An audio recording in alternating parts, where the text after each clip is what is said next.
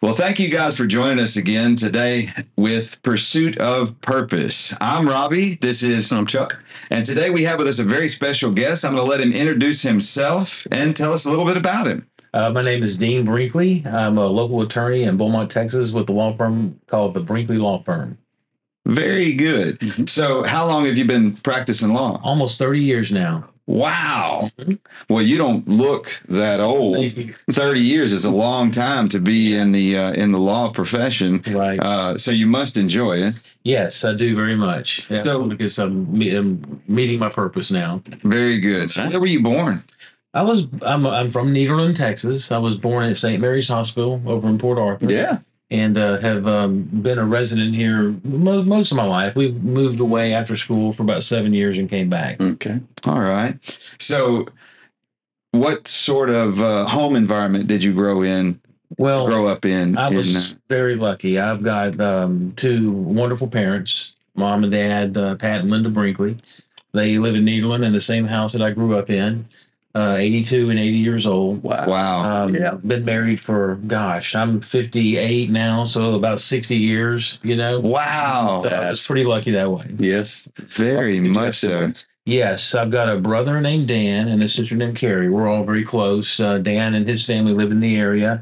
Carrie and her family live in Leander, close to Austin, Texas. Very familiar with Leander. Yeah. Yeah. So where do you fall in amongst y'all three? I'm the oldest. Ah, yes. They never let me forget it. Right.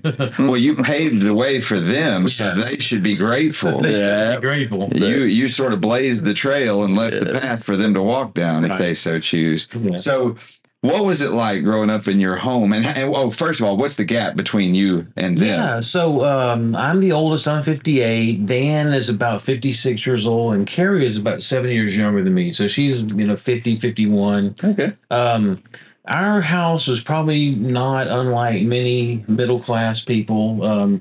Dad Dad was a Nederland graduate as well. Played football for Nederland. Went and played college football. Had a lot of success. Okay. Ended up going to University of Texas at El Paso and kind of finishing his football career there. And then he came back to Lamar University and finished his degree. And one of the funny stories in our family is my mom, they dated all through high school. He goes through college, they dated. And she says, if we're not married by February the 1st, then I'm out. Well, their wedding day was January the 31st. So, Oh, my goodness. so I always think that he was cutting it close. But Wow. anyway, Nothing like an ultimatum, Dad. I love it. Dad threw that Hail Mary. Yes, he did. I think that came after he gave her for Christmas a small box that she thought was a ring, and it ended up being an electric razor. Oh, man. Oh, That is awesome. Dad, come on, man. But at any rate, when we were little kids, Mom stayed home with us, and Dad worked, and he was in sales and marketing in the grocery industry. Worked for, at the time, a company called General Foods. Oh, yeah. And then through the course of time, my mom went to work as a secretary at Park Place Hospital for the guy that was in charge of human resources. Well, fast forward to when she retired, she ended up becoming the vice president of human resources for Memorial Hermann. Wow. And ended her career as a VP. Never had a little bit of formal education, but not much. Just worked her way up. Love it.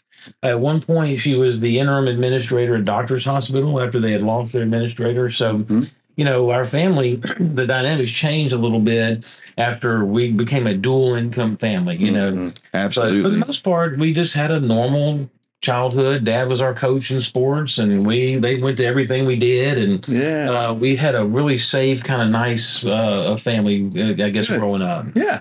Well, I'm curious about something.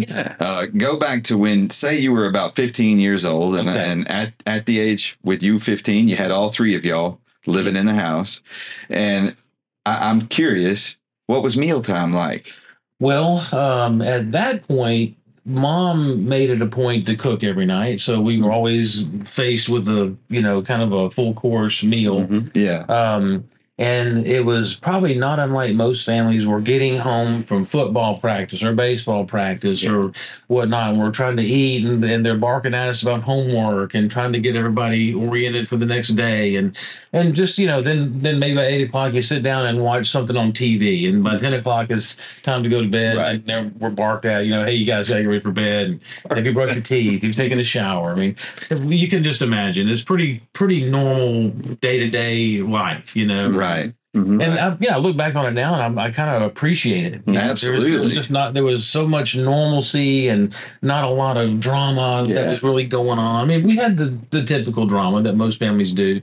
But, I'd say day to day, it felt very normal and safe and just kind of easy, Good. In retrospect. Good. All right, well, get ready because you're about to tell off on mom and dad. Yeah. What was discipline like in the home, especially since you were the oldest? Yeah. So I was an oldest as well, and I have my own stories. But how was that? How was discipline? Okay, so my dad, if you got to look at him, even today, he's a big guy. I mean, he played football. He's a big, muscular guy, but he's a softie. Dad, I kind of fall into his footsteps. Okay. He didn't really like the idea of disciplining us. It was something he had to do, Okay. And so most of the time it was really more like a lot of like yelling at you, you're messing up, you better get it right kind of thing. But we didn't there wasn't a lot of spankings or anything. Every now and then we would get a spanking and whatnot. I remember one time we went to Astroworld and they bought us like the wooden bats, and I made the mistake of getting this wooden paddle, that said Astroworld on it. Well, that became Dad's choice instrument for giving us licks if we had to give us licks. So he would warn us, okay, man, you're gonna have to get licks for this one. And we'd go to our room and we'd kind of prep, and he'd come in there and he'd give us a couple of licks. And I remember, I guess when we were about 13 years old, he was gonna give us licks. And he came in there and he gave us a lick and it broke the paddle. And he goes, well, I guess it's over, no more licks. And so from then on. If you'd have known that ahead of time, you'd have broke it, prevented. Kicking that thing, man. So from then on, no licks. It was pretty much, your punishment or just whatever, they could do to kind of just straighten us out. Sure. No, I could tell there was no formal plan about how to deal with this kid, Right. I guess I was always so guilty feeling about doing bad things that I tried to, do the right thing most of the time. Sure. But anyway. And it sounds like all of your siblings were a lot like that. We were pretty much in line and got. I'd say so. Yeah. I'd say so. None of us got in a lot of serious trouble. Yeah. We hid things well, or just didn't do a whole lot of stuff to get in trouble. Sure. No, that's great. It sounds like you had a well structured and balanced home life. Would you say so? In retrospect, I would say so. I think that everybody's perspective is different. Absolutely. My brother and me probably have a little bit different perspective about things than my sister did, because Dan and I were both in sports, and Dad was our coach, and so we were always in baseball, football, and kind of doing those things. And Dad was with us doing that. Mm-hmm. Carrie was a little more, not into those things, and so she had a little bit different way of growing up, because she didn't have the regiment that we had of going to those things. Right. In fact, she ended up not going to Needland. She ended up going to one of the local Christian schools, and that's kind of where she graduated from. Okay. So it was probably a little different from both of those, but I would say overall, if you asked anybody, it was kind of a normal middle class situation that we were in with two parents, Yeah. So when it came to obviously to the prep years, which was high school, it seems like with the discipline, obviously schools are very important. Yeah.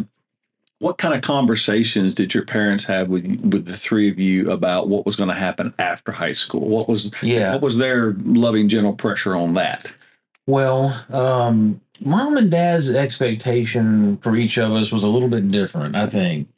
I ended up doing pretty good in school. I had an aptitude for education.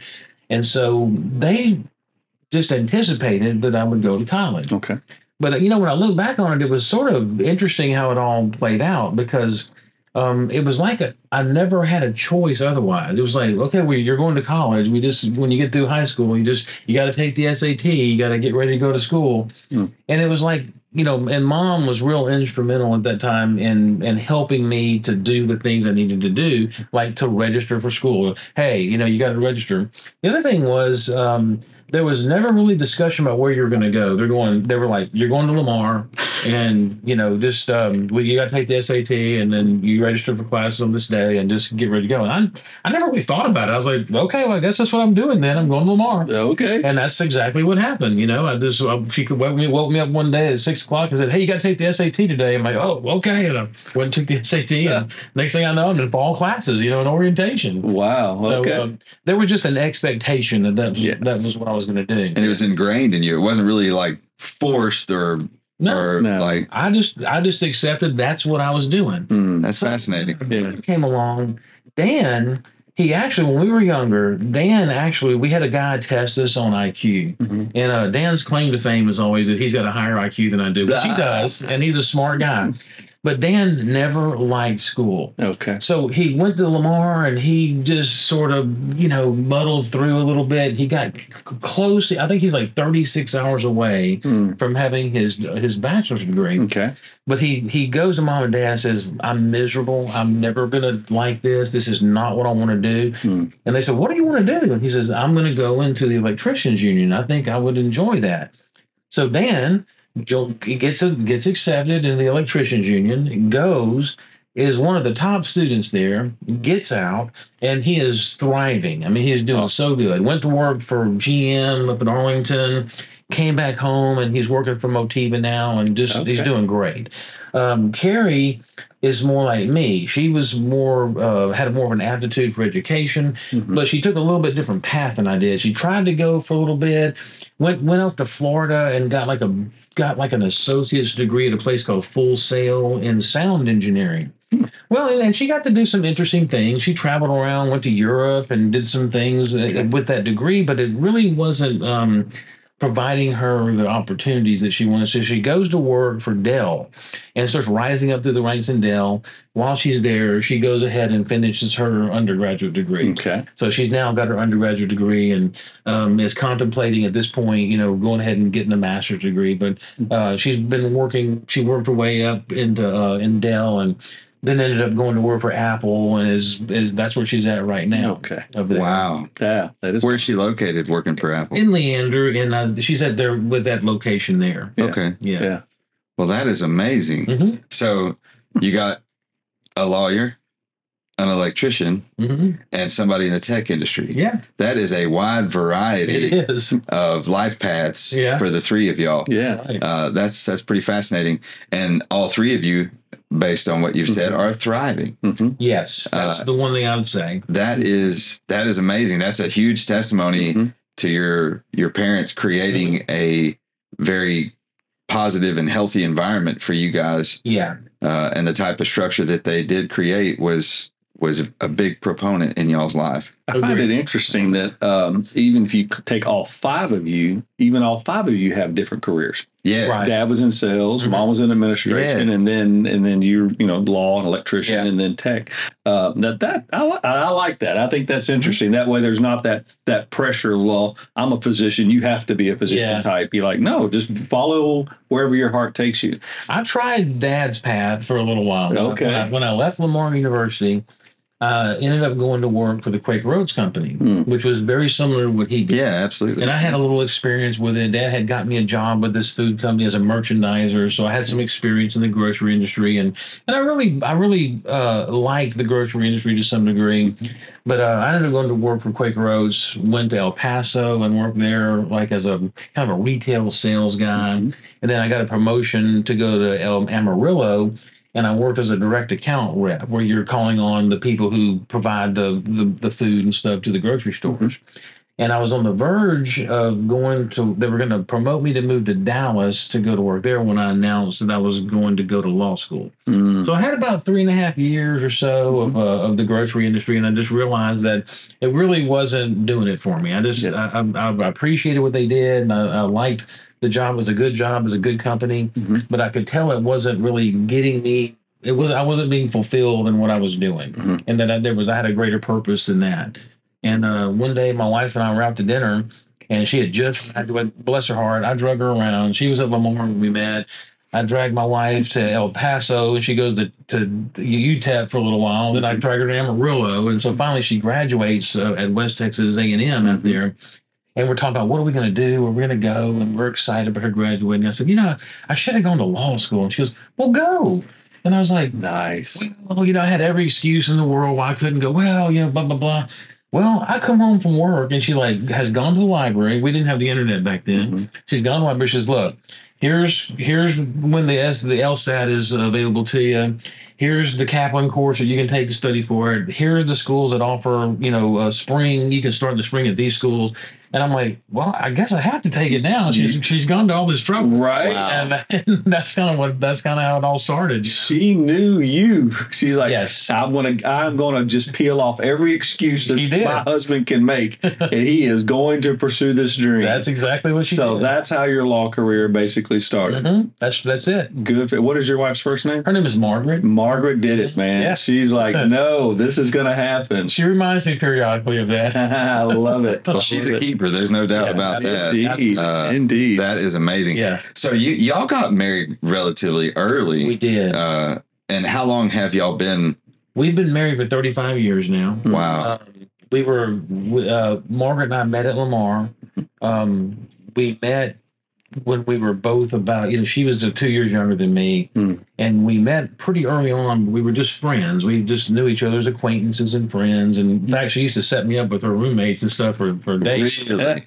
For different things. But we were just good friends. And we ended up moving into the same apartment complex over at Cardinal Square Apartments back in the day. And her and her friends lived in one apartment. Me and my friends lived in one apartment. And so it got to where we just always ran around together and always hung out together. And you know how that goes. I mean, one thing led to another. And we realized that we were more of a match than we maybe thought. And so we started dating. And then she was 21 and I was 23, just getting out of college when we got married. Okay. Which seems crazy, but it worked out. 35 years is proof that it wasn't crazy. That's right. Yeah. That is amazing. I have one question, just to rewind a little tiny bit. In your household as a child in y'all's family, what was the religious activities like? Our religious activity was very interesting because we grew up, both my mom and my dad were Methodist, okay? And if you know anything about liturgical churches, people go to churches forever and their family has a bench they always sit on and whatnot. And so mom and dad were members at First Methodist Church in Needleman. And, we were probably not unlike a lot of people that believed in God, believed that Jesus was his son, went to church, and so sometimes we would go a lot, and then there would be periods where we wouldn't go, So it was like kind of a yo-yo thing. It wasn't as much of a priority back then as it probably should have been. Okay. But then something happened. Mom worked for a lady, and she was Pentecostal, kind of a not UPC Pentecostal, but Pentecostal, and it invited mom to come to church and would pray with her about things that they were concerned about. So mom starts going to this Pentecostal church. Now, for the rest of us in the family, it seemed too radical. They were very radical in their belief. They were very radical in the way that they approached their faith. And so I was kind of turned off by it. I was like, ooh, this isn't really for me. But mom was really into it. And then something happened. I don't know exactly what happened, but something happened and she kind of left that church. And so, I felt like, okay, good. I'm out of that. I don't have to worry about that anymore. But there was something that continued to fuel me and kind of, I think I need to do something. I need more. Because when I was 10 years old, I had been invited to a church camp one summer by a lady named Shirley McWilliams. I'll always be indebted to her for that. Kelly and I were friends. We played baseball together. And she invited me to go to this church camp with Kelly. And one night, I'm sitting in this auditorium, and the guy on the stage is saying, "You don't have to be afraid to die." You don't have to be afraid. There's something beyond death that you can have. And he was giving us the salvation message. And I had been sitting there for 2 days, and all this on this day, there was something that was just compelling me to go down to the front. So I did. I went down to the front, and I feel like that was probably whenever I kind of committed my life to the Lord. But to be honest with you, that age, you don't really know kind of what that means and kind of what it entails. And coming back home and then not having a environment where we were promoting faith, on a regular basis. Yeah. I didn't really know what to do with it, and so I kind of floundered for many years, just knowing it was there and having this relationship, but not really fostering that relationship until I got into high school. And then I started walking. We had this little Methodist church, Wesley Methodist Church, kind of right behind my house. And so I started just kind of walking to church and going, but to be honest, there was a girl there. Yes. And so that was the impetus for doing that. We always need a motivation. Yeah. So I was doing that. Next thing you know, my parents start going, and so we're going to church, and then mom and dad started going to cathedral. And I think that's when it really started, when they started going to cathedral. By the time they started doing that, I'm now in college, and I'm kind of doing my own thing. And frankly, to be honest with you, not living for the Lord. Okay. Knowing that he's there. Right. Knowing that I'm, that I've got issues that I need to resolve with him because I'm not living like I'm supposed to be living, right? Mm-hmm. And so I've kind of got one foot in and one foot out, and I'm kind of trying to live my life the way I want to live it and doing stuff I'm not supposed to do. But then I'm going back to God and say, don't give up on me, please. Please don't. Dancing on the line. Yes. And I've got in, we'll talk about it later, but I got into children's ministry and youth ministry primarily because I think that God looked at that moment that I went down there when I was 10 years old. And I think he said, you're mine, and I'm not going to let you go. Wow. And all this time that I'm screwing up and messing up, he's got his hand on me. Yeah. And kind of lead me to the moment that I finally said, I give in, I surrender.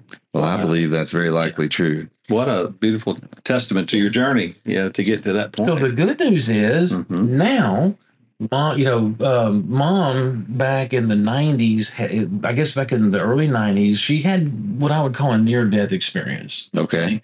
And she almost died, and she had this epiphany during that moment when she was in the struggle between life and death. She had this sense that if she would come back, as opposed to letting herself go, that she had work to do. That there were people in her family that needed to be saved. Okay. And so she survived. And today I can tell you that my brother, my sister, my dad, my mom, everybody in our immediate family is saved. They've all accepted Jesus and are serving the Lord. Wow. So, yes. That kind of worked out. So now, after all of that happened, everybody's, doing well, and they're saved Christians now. Yeah. That is beautiful. Yeah. Yes. Thank you for that. Sure. Yeah. Thank you for sharing very much. I love to watch how a simple question can evolve into a testimony of life. Mm-hmm. So thank you. Thank you so much for sharing.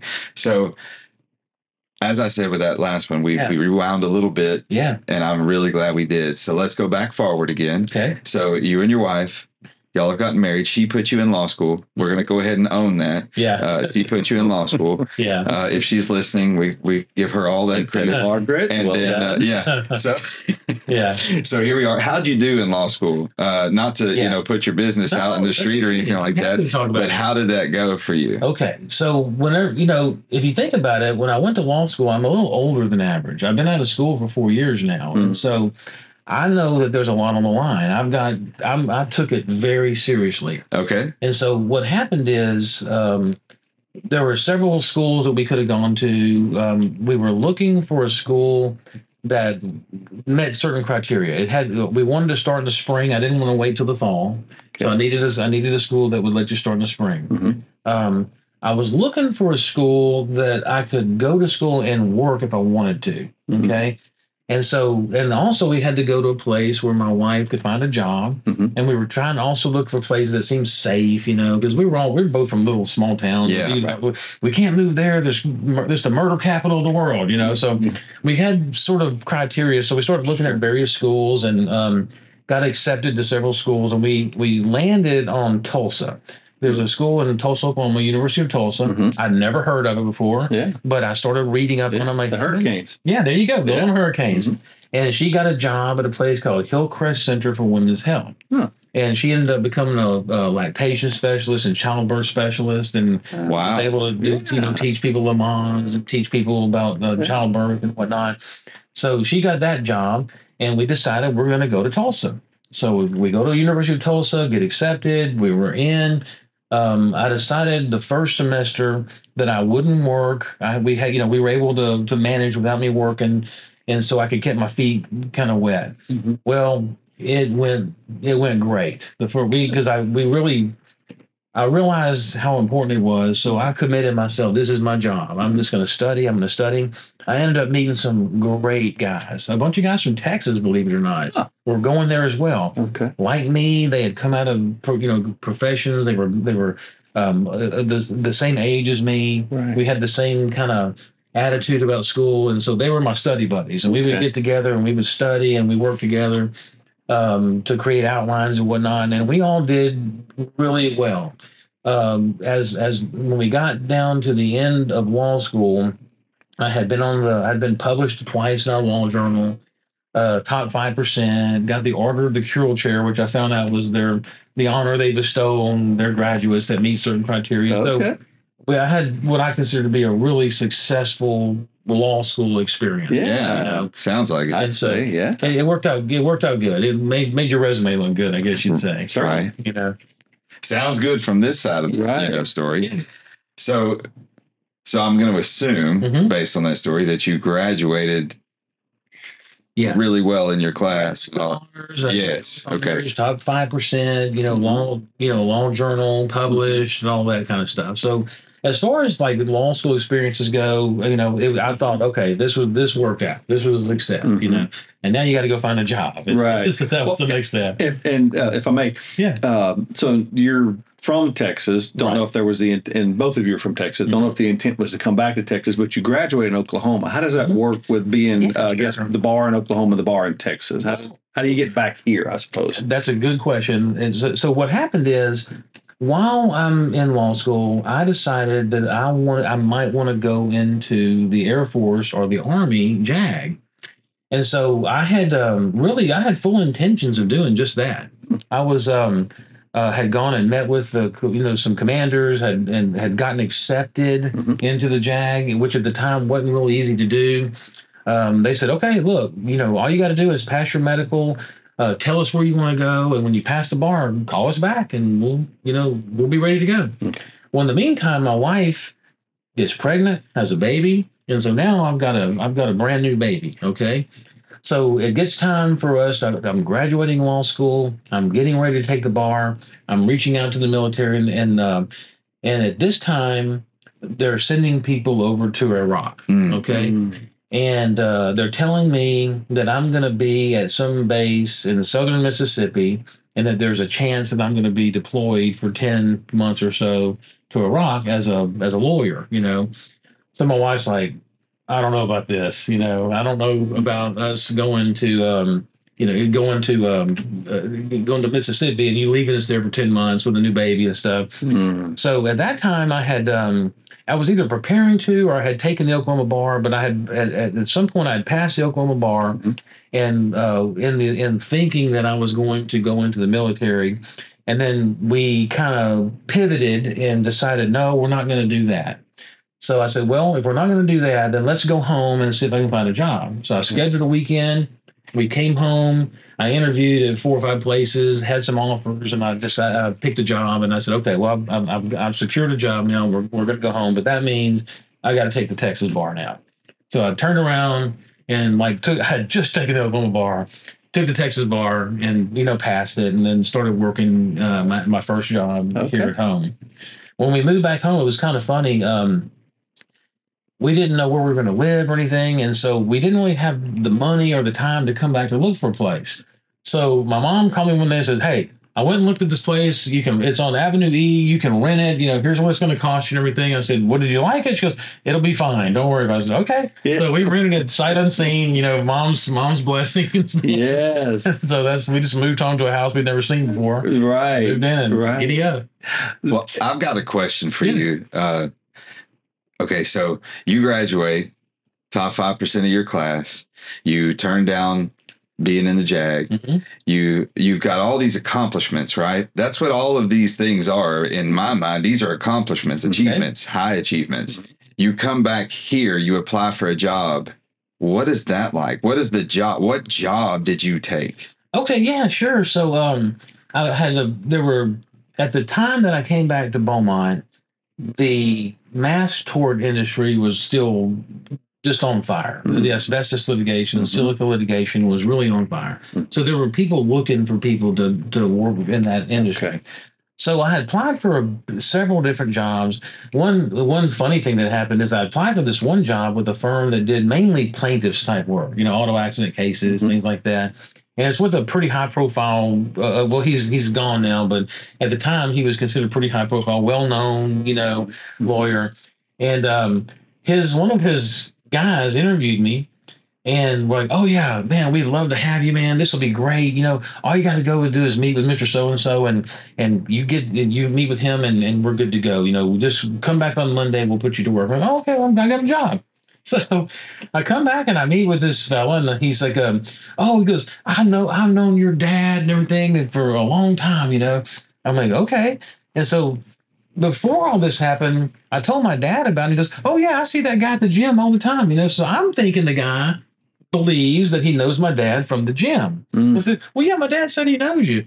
And we get to talking, and I realize that he thinks my dad is on the board of regents for the University of Texas. Oh. And I'm like, no, you got the wrong guy. My dad is this guy who knows you from the gym. He goes, oh, well, man, thank you for coming in. If we ever have an opening, I'll let you know. Just like that. Wow. Oh, man. I'm like, okay, well, that didn't work out. But so I had called one of the guys that interviewed me, really good guy that interviewed me and had offered me a job. And so I went to work for a firm called Harris, Lively, and Dusler.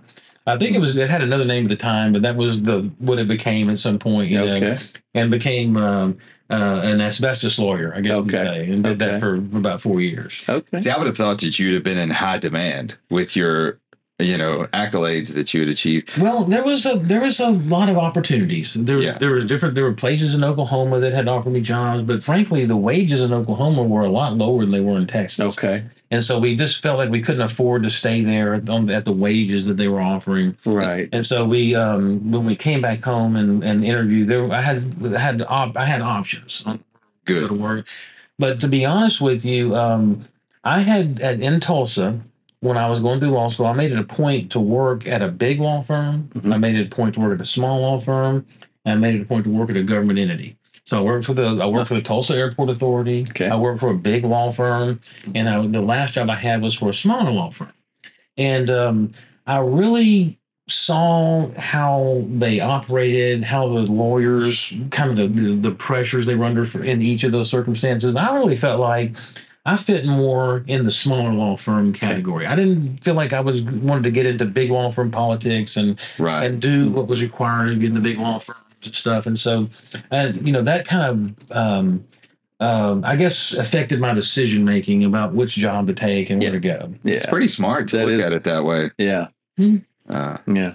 Yeah, it was almost like you were interviewing the industry. As much as they were interviewing you, you were interviewing them. Sure. And because obviously in law, it's not quite as pigeonholed as we would presume. There's tons of different kinds of law. And matter of fact, your practice now, and we'll talk about that more in just a moment, is definitely different from the tort. You're in a whole different industry. Maybe we'll learn a little bit more about. Maybe just go and tell us now, how did that evolve from those type firms to what you do today? Well, and what do you do today? What do you do today? Sure. Yeah.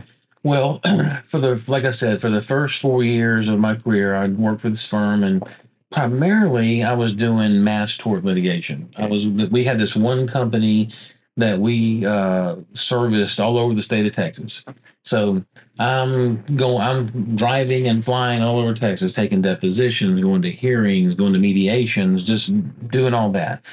Well, can I ask you, I'm sorry to interrupt you, but you say a word, and for our audience and for those of us who are not in your industry, mass tort litigation, is that like a class action lawsuit, or is that okay? So what happened is people in this area that worked at the refineries and worked at the shipyards and various other places got exposed to asbestos and got exposed to silica products. Okay.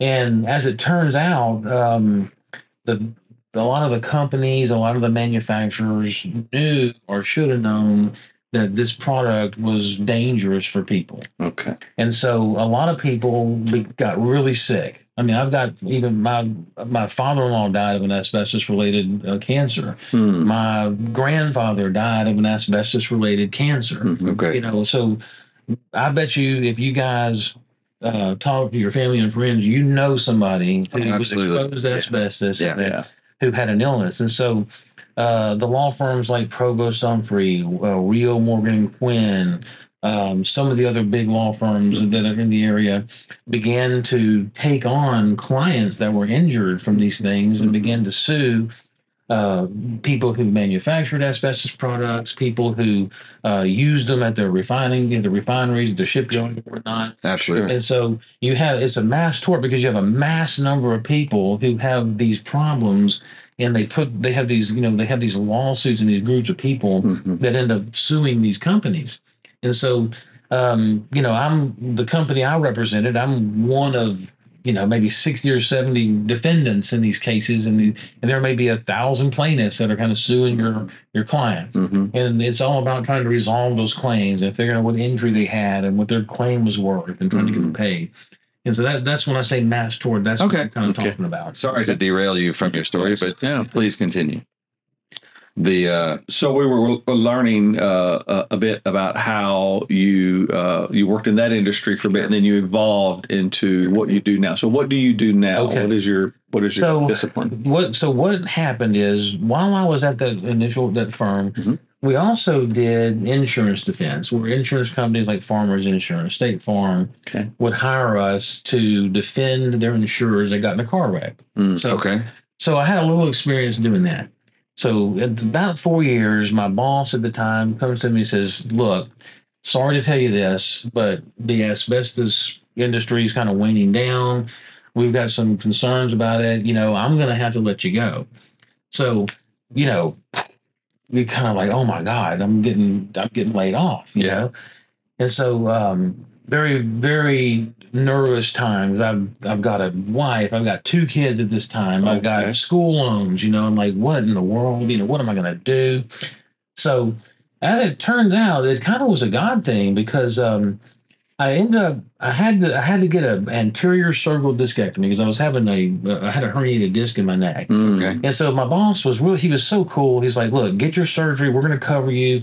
You got till October, and then then I'll have to let you go. So he was being real cool about it because this is like August. I'm covering you from August, September, October. I'm like, thank you.